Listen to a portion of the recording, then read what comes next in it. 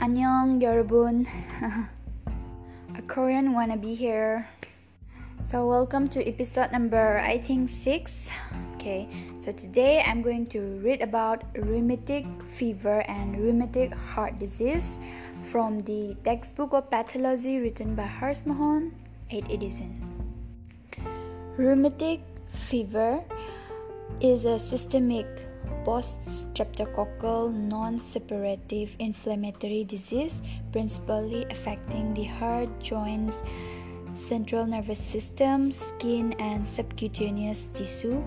The chronic stage of rheumatic fever involves all the layers of heart, that is pericarditis, causing major cardiac sequelae referred to as rheumatic heart disease. In spite of its name, suggesting an acute arthritis migrating from joint to joint, it is well known that it is the heart rather than the joints which is first and major organ affected. Decades ago, William Voigt gave the dictum, that is, rheumatism licks the joint but bites the whole heart.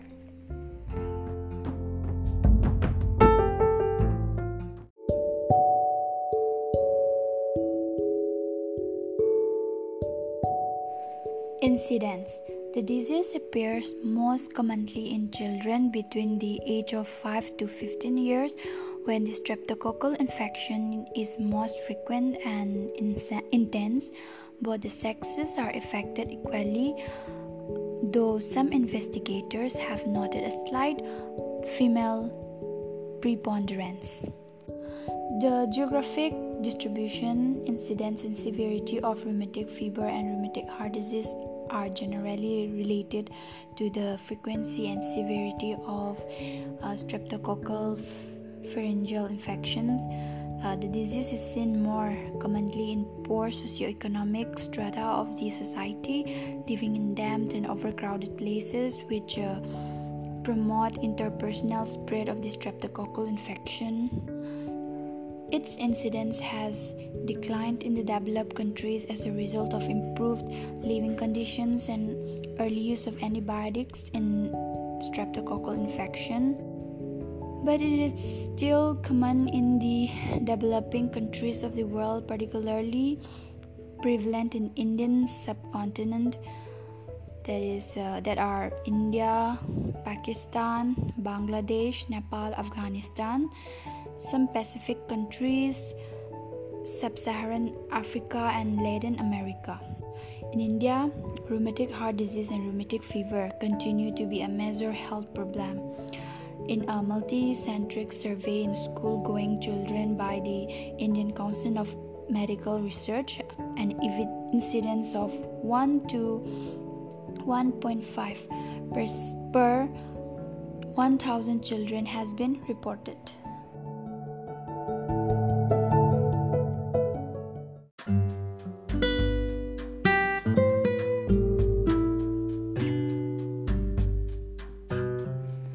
Etiopathogenesis. After a long controversy, the etiologic role of preceding throat infections with group A beta-hemolytic streptococci in rheumatic fever is now well accepted. However, the mechanism of lesions in the heart, joints, and other tissue is not by direct infections but by inductions of hypersensitivity or autoimmunity in a susceptible host. Thus, there are three groups of factors in the etiology and pathogenesis of rheumatic fever and rheumatic heart disease, which are environmental factor, host susceptibility, and immunologic evidences. First, we have environmental factors. There is sufficient clinical and epidemiological evidence to support the concept that rheumatic fever occurs following infections of the throat and upper respiratory tract with beta-hemolytic streptococci of Lancefield group A. These evidences are as under. Number 1, there is often a history of infections of the pharynx, upper respiratory tract with this microorganism about 2 to 3 weeks prior to the attack of rheumatic fever. This period is usually the latent period required for sensitizations to the bacteria. Number 2, subsequent or ongoing attacks of streptococcal infection are generally associated with recurrent episodes of acute rheumatic fever. Number 3, a higher incidence of rheumatic fever has been observed after outbreaks and epidemics of streptococcal infections of throat in children from schools or in young men from training camps. Number 4, administrations of antibiotics leads to lowering of incidence as well as severity of rheumatic fever and its recurrences. Number 5, cardiac lesions similar to those seen in the rheumatic heart disease have been produced in experimental animals by inductions of repeated infections of beta-hemolytic streptococci of group A. Number B, socioeconomic factors like poverty, poor nutrition, density of populations, overcrowding in quarters for sleeping, etc. are associated with spread of infections, lack of proper medical attention, and hence higher incidence of rheumatic fever. Number 7, the geographic distribution of the disease, as already pointed out, shows higher frequency and severity of the disease in the developing countries of the world, where the living conditions in underprivileged populations are substandard and medical facilities are insufficient. Children in these regions develop recurrent throat infections which remain untreated and have higher incidence of rheumatic fever. The role of climate in the development of rheumatic fever has been reported by some workers. The incidence of the disease is higher in subtropical and tropical regions with cold, damp climate near the rivers and waterways, which favors the spread of infection. Despite all these evidences, only a small proportion of patients with streptococcal pharyngeal infections develop rheumatic fever. The attack is less than 3%. There is a suggestion that concomitant virus enhances the effect of streptococci in individuals who develop rheumatic fever. Then the second factor is host susceptibility. Since all individuals with streptococcal infections do not develop rheumatic fever, role of inherited characteristic for the disease has been reported. Clustering of disease in families, occurrence in identical twins, individuals with human leukocyte antigen class A alleles, particularly HLA-DR7 and HLA-DR4, have strong associations with recurrent fever. First-degree relatives of patients with rheumatic fever and rheumatic heart disease have increased expressions of a particular alloantigens, that is D817, on B cells, which may act as a marker of inherited susceptibility for the disease. Another factor is immunologic evidence. It has been observed that though throat of patients during acute rheumatic fever may contain streptococci, the clinical symptoms of rheumatic fever appear after a delay of 2 to 3 weeks, and the organism cannot be grown from the lesions in the target tissues. This has led to the concept that the lesions have immune pathogenesis. Evidences in support are as under. Patients with rheumatic fever have elevated titers of antibodies to the antigens of beta-hemolytic streptococci or group A, such as anti-streptolysin O, ASO for short, and S, and anti-streptokinase, anti-streptohyaluronidase, and anti-DNase B. Cell wall polysaccharide of group A streptococcus forms antibodies which are reactive against cardiac bulbs. This is supported by observations of persistently elevated corresponding autoantibodies in patients who have cardiac valvular involvement than those without cardiac valve involvement. Hyaluronate capsule of Group A streptococcus is identical to human hyaluronate present in the joint tissue, and thus these tissues are the targets of attack. Membrane antigens of Group A streptococcus react with sarcolemma of smooth and cardiac muscles, dermal fibroblasts, and neurons of the caudate nucleus. Summary of organism host susceptibility immunity hypothesis. Combining the three types of evidences given above, pathogenesis of rheumatic fever, rheumatic heart disease can be summed up as follows. Number 1. A susceptible host on being encountered with group A streptococcus infections mounts an autoimmune reactions by formations of autoantibodies against the bacteria. Then these autoantibodies cause damage to human tissue due to cross-reactivity between epitopes in the components of the bacteria and the host. Streptococcal epitopes present on the bacterial cell wall, cell membrane, and the streptococcal M protein are immunologically identical to the human molecules on myosin, keratin, actin, laminin, vimentin, and N-acetylglucosamine. Then, molecular mimicry and cross-reactivity between the streptococcal M protein in particular and the human molecules forms the basis of autoimmune damage to human targets tissues in rheumatic heart disease, that is cardiac muscle, bulbs, joints, skins, neurons, etc.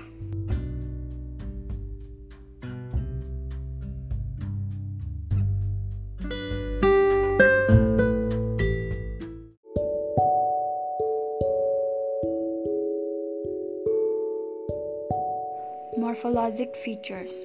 Rheumatic fevers is generally regarded as an autoimmune focal inflammatory disorder of the connective tissues throughout the body.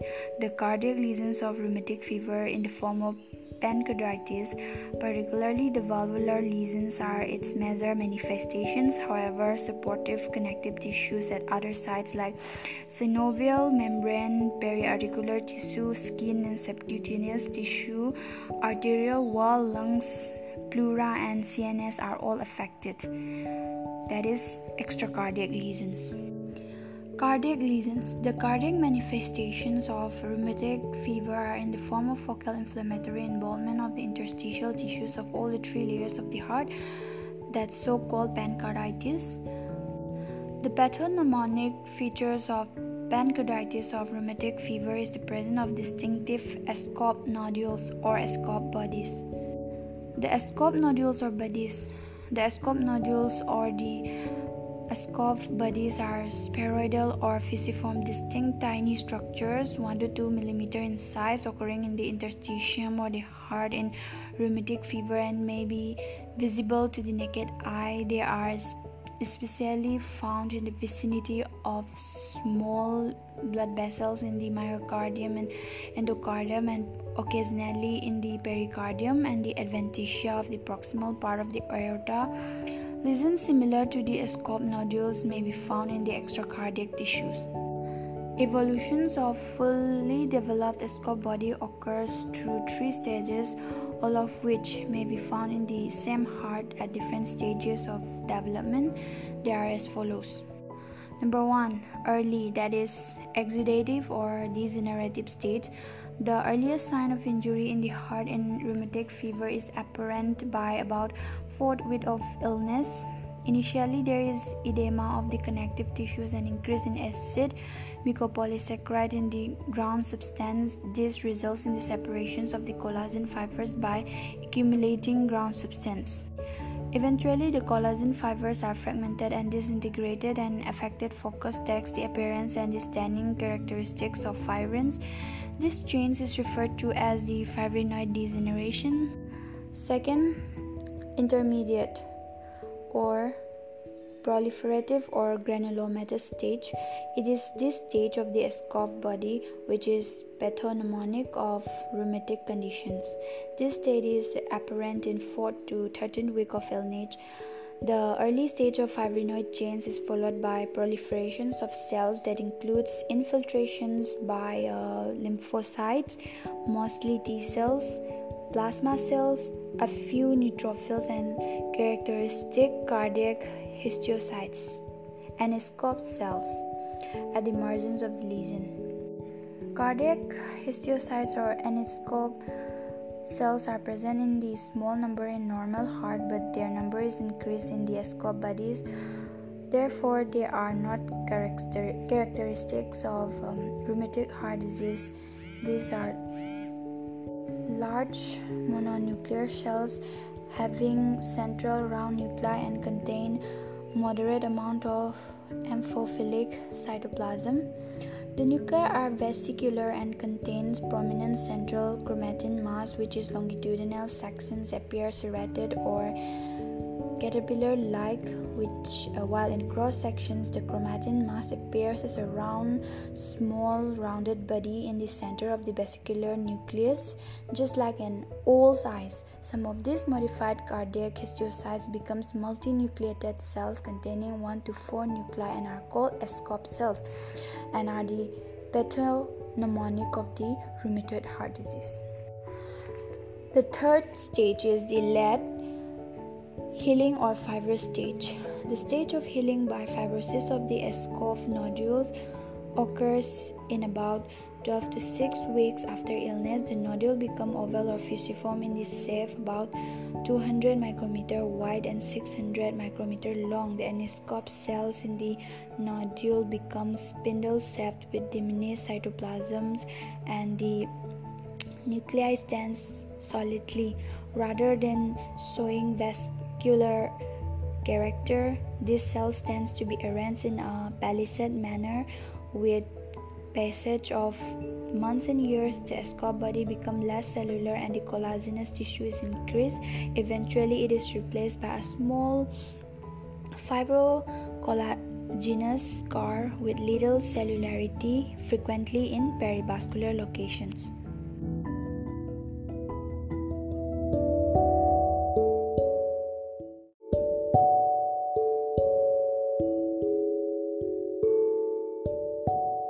Rheumatic pancreatitis. Although all the 3 layers of the heart are affected in rheumatic fever, the intensity of their involvement is variable. Rheumatic endocarditis. Endocardial lesions of rheumatic fever may involve the valvular and mural endocardium, causing rheumatic valvulitis and mural endocarditis respectively. Rheumatic valvulitis is chiefly responsible for the major cardiac manifestations in chronic rheumatic heart disease. Rheumatic valvulitis. Grossly, the valves in acute rheumatic fever shows thickening and loss of translucency of the valve leaflets or cups. This is followed by the formations of characteristic small, which are 1 to 3 mm in diameter, multiple warty vegetations or variceae, chiefly along the line of closure of the leaflets and cusps. These tiny vegetations are almost continuous so that the 3 margins of the cusp or leaflets appear as a rough in irregular ridge. The vegetations in the rheumatic fever appear gray-brown, translucent and are firmly attached so that they are not likely to get detached to form emboli, unlike the friable vegetations of the infective endocarditis. Though all the 4 heart valves are affected, their frequency and severity of involvement varies. Mitral valve alone being the most common site, followed in decreasing order of frequency by combined mitral and aortic valve. The tricuspid and the pulmonary valves usually shows infrequent and slight involvement. The higher incidence of vegetations on left side of the heart is possibly because the greater mechanical stress on the valve of the left heart, especially along the line of the closure of the cusps. The occurrence of vegetations on the arterial surface of the atrioventricular valves, which are mitral and tricuspid, and on the ventricular surface of the semilunar valves, that are aortic and pulmonary, further lends support to the role of mechanical pressure on the valves in the pathogenesis of vegetations. The chronic stage of rheumatic heart disease is characterized by permanent deformity of 1 or more valves, especially the mitral, in 98% cases alone or along with the other valves, and aortic. The approximate frequency of deformity of various valves is as under. Mitral alone, 37 cases. Mitral as well as aortic, 27 cases. Mitral, aortic and tricuspid, 22 cases. Mitral plus tricuspid, 11 cases, and aortic alone, 2 persons. Mitral, aortic, tricuspid and pulmonary equals to less than only 1% cases. Thus, mitral valve is always involved in rheumatic heart disease. Gross appearance of chronic healed mitral valve in rheumatic heart disease is characteristically fish mouth or buttonhole stenosis. Mitral stenosis and insufficiency are commonly combined in the chronic rheumatic heart disease. Calcific aortic stenosis may also be found. These healed chronic valvular lesions in the rheumatic heart disease occur due to diffuse fibrocollagenous thickening and calcifications of the valve cusp or leaflets, which cause adhesions between the lateral portions, especially in the regions of the commissures. Thickening, shortening, and diffusions of the chordae tendineae further contribute to the chronic valvular lesions. Microscopically, the inflammatory changes begins in the regions of the valve rings, where the leaflets are attached to the fibrous annulus and then extend throughout the entire leaflets, whereas vegetations are usually located in the free margins of the leaflet and cusps.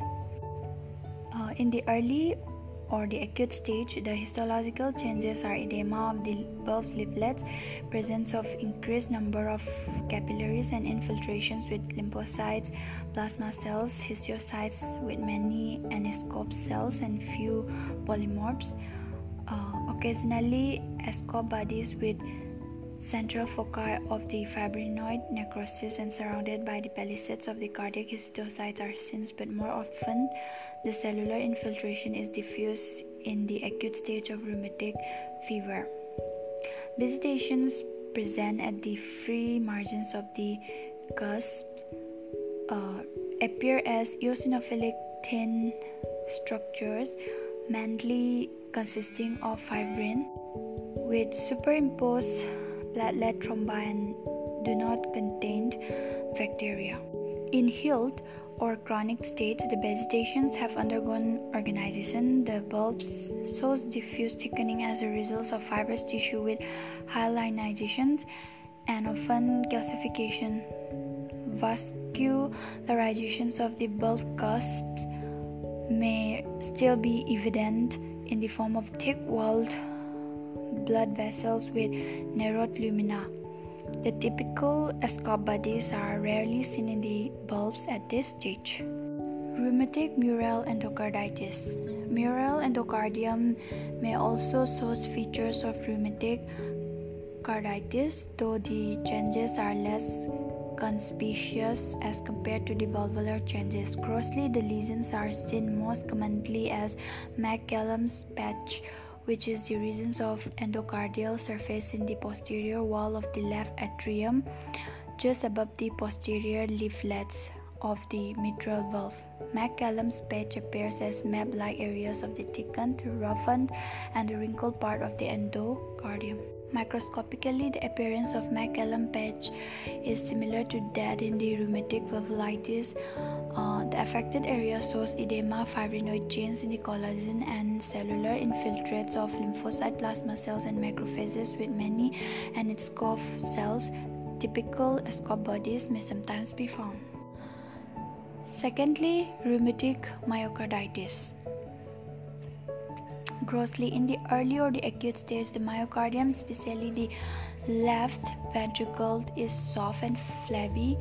In the intermediate stage, the interstitial tissues of the myocardium show small foci of necrosis. Later, tiny pale foci of the ascope bodies may be visible throughout the myocardium. Microscopically, the most characteristic features of rheumatic myocarditis is the presence of distinctive ascope bodies. These diagnostic nodules are scattered throughout the interstitial tissue of the myocardium and are most frequent in the interventricular septum, left ventricle, and atrium. Derangements of the conduction system may thus be present. The escape bodies are best identified in the intermediate stage when they appear as granulomas with central fibrinoid necrosis and are surrounded by palisade of aniscope cells and multinucleate escape cell. There is infiltrations of lymphocytes, plasma cells, and some neutrophils. In the late stage, the escape bodies are gradually replaced by small fibrous scars in the vicinity of the blood vessels, and the inflammatory infiltrate subsides. Presence of active escape bodies along with the all-healed lesion is indicative of rheumatic activity. Third, rheumatic pericarditis. Inflammatory involvement of the pericardium commonly accompanies rheumatic heart disease. Grossly, the usually finding in fibrinous pericarditis, in which there is loss of normal shiny pericardial surface due to depositions of fibrin on its surface and accumulations of the slight amount of fibrinous exudate in the pericardial sac. If the parietal pericardium is pulled off from the visceral pericardium, the two separated surfaces are saggy due to thick fibrin covering them. This appearance is often likened to bread and butter appearance, that is, resembling the buttered surface of two slices in a sandwich when they are gently pulled apart. If fibrinous pericarditis fails to resolve and instead undergoes organizations, the two layers of pericardium form fibrous adhesions, resulting in the chronic adhesive pericarditis. Microscopically, fibrin is identified on the surface. The subserosal connective tissue in the is infiltrated by lymphocytes, plasma cells, histiocytes, and a few neutrophils. Characteristic escape bodies may be seen, which later undergo organizations and fibrosis. Organizations of the exudate causes fibrous adhesions between the visceral and the parietal surface of the pericardial sac and obliterates the pericardial cavity.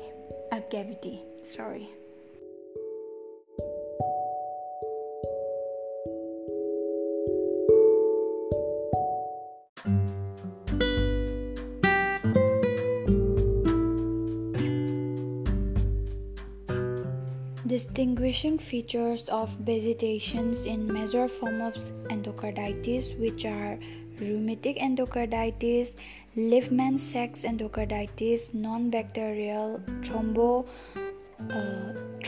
endocarditis, and bacterial or infective endocarditis. Both commonly affected. In rheumatic, it is mitral alone or mitral and aortic combined. In Liefman Sachs, mitral tricuspid. In non-bacterial thrombotic, mainly mitral, less often aortic and tricuspid.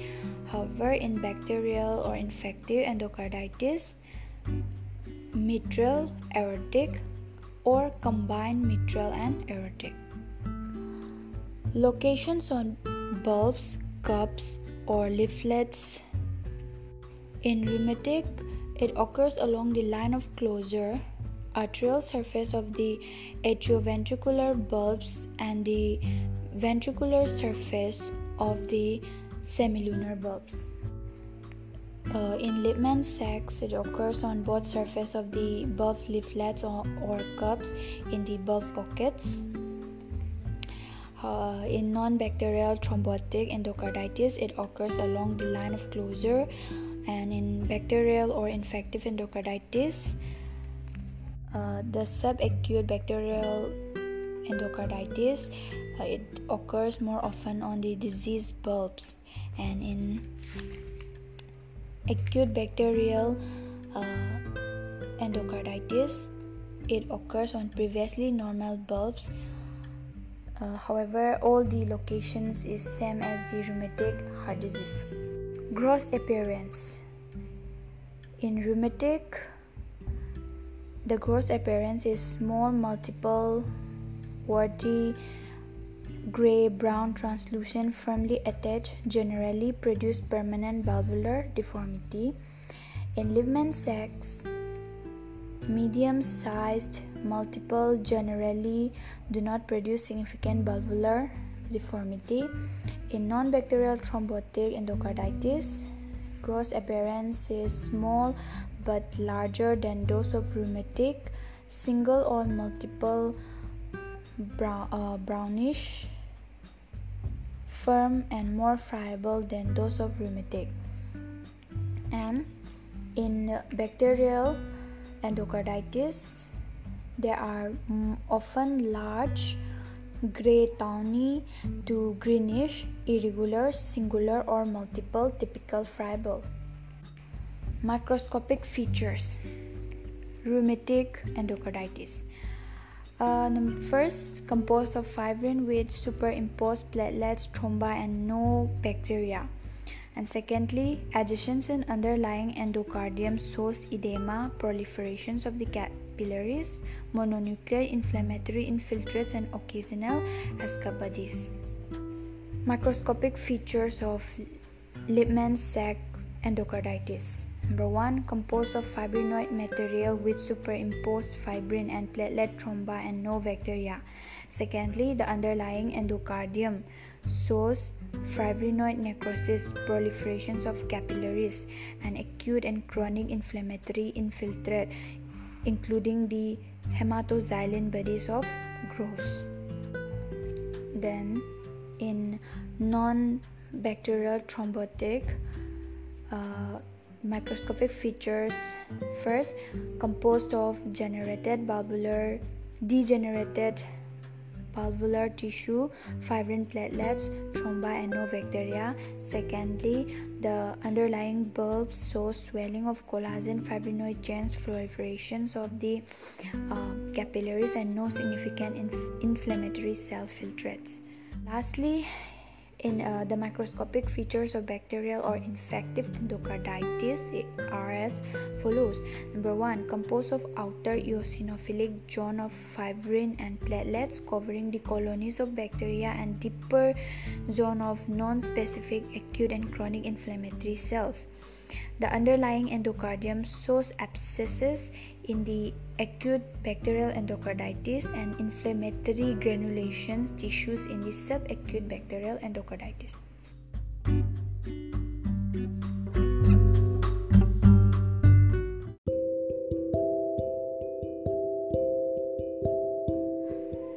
Extracardiac lesions.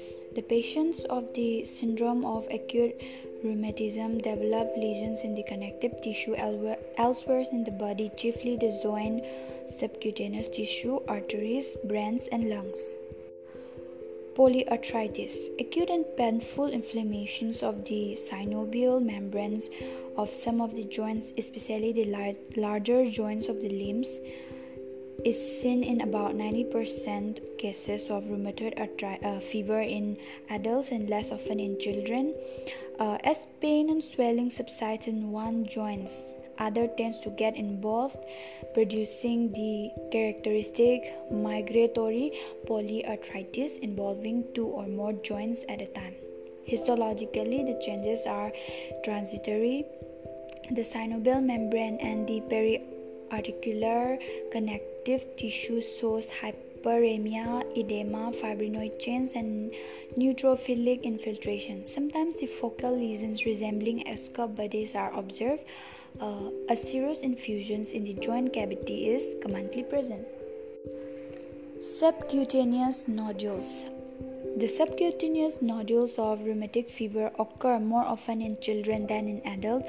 These nodules are small, which are 0.5 to 2 cm in diameter, spherical or oval, and painless. They are attached to the deeper structures like tendons, ligaments, fascia or periosteums, and therefore often remain unnoticed by the patients.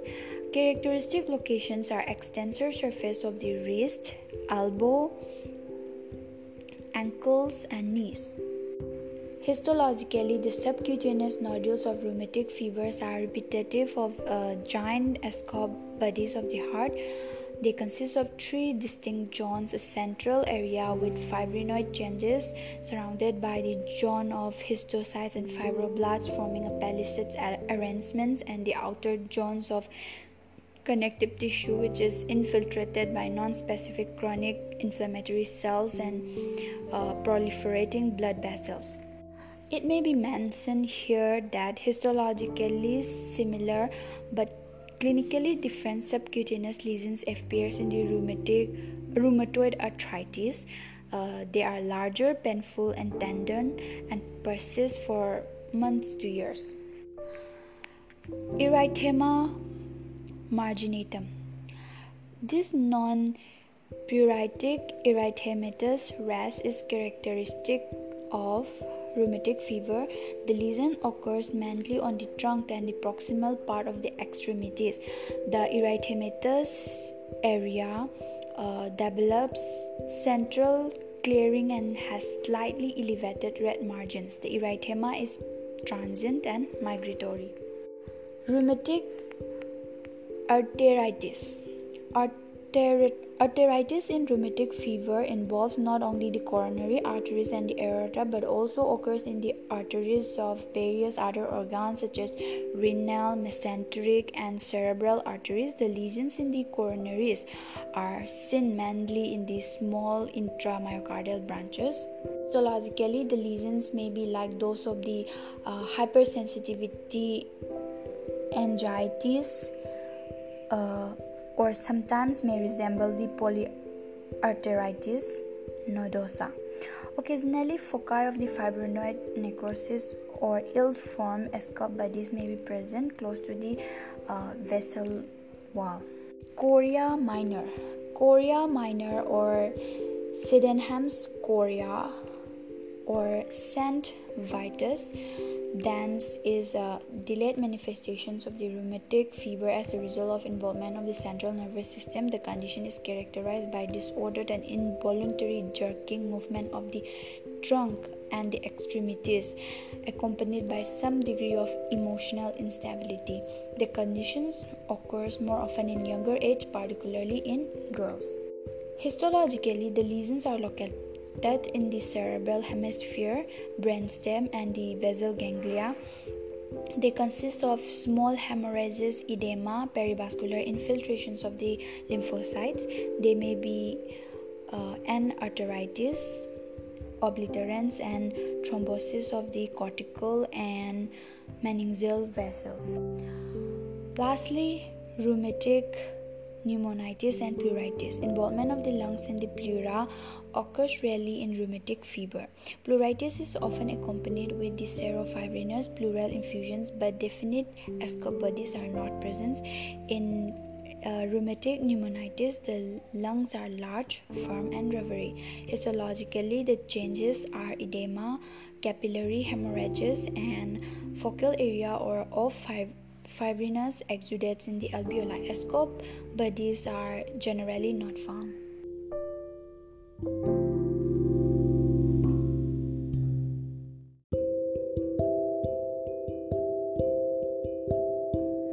Clinical features, diagnosis, and prognosis. The first attack of acute rheumatic fever generally appears 2 to 3 weeks after the streptococcal pharyngitis, most often in children between the age of 5 to 15 years with subsequent streptococcal pharyngitis. There is reactivations of the disease and similar clinical manifestations appear with each recurrent attack. The disease generally presents with migratory polyarthritis and fever.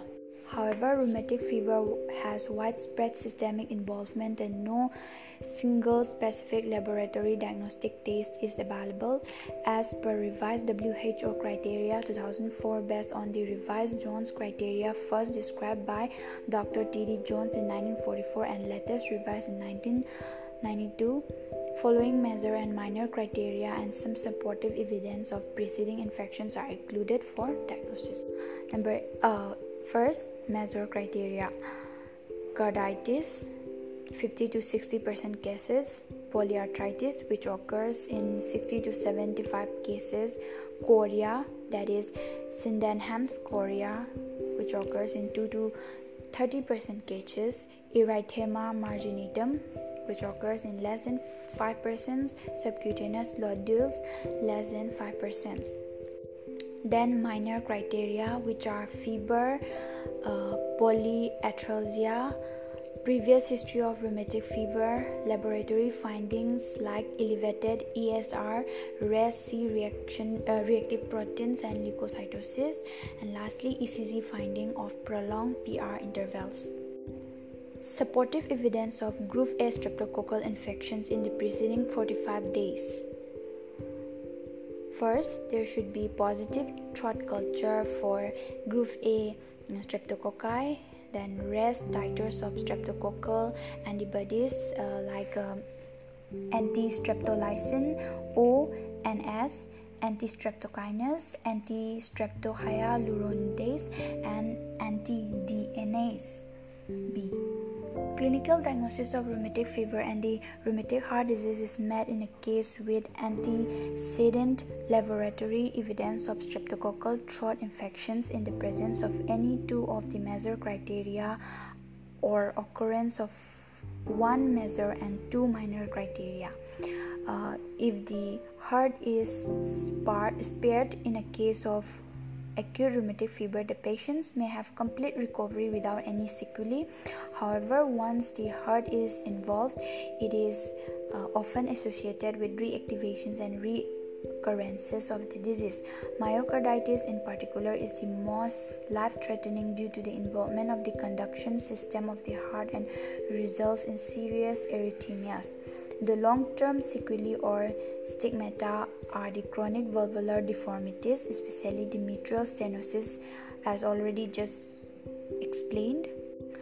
Initially, a state of compensation occurs, while later decompensations of the heart leads to full-blown cardiac failure. Currently, surgical replacement of the damaged valve can alter the clinical course of the disease. The major causes of death in the rheumatic heart disease are cardiac failure, bacterial endocarditis, and embolism. Cardiac failure is the most common cause of death from rheumatic heart disease. In young patients, cardiac failure occurs due to the chronic valvular deformities, while in older patients, coronary artery disease may be superimposed on the old rheumatic heart disease. Bacterial endocarditis of both acute and subacute type may supervene due to inadequate use of antibiotics. Embolism in the rheumatic heart disease originates most commonly from the mural thrombi in the left atrium and its appendages in association with mitral stenosis.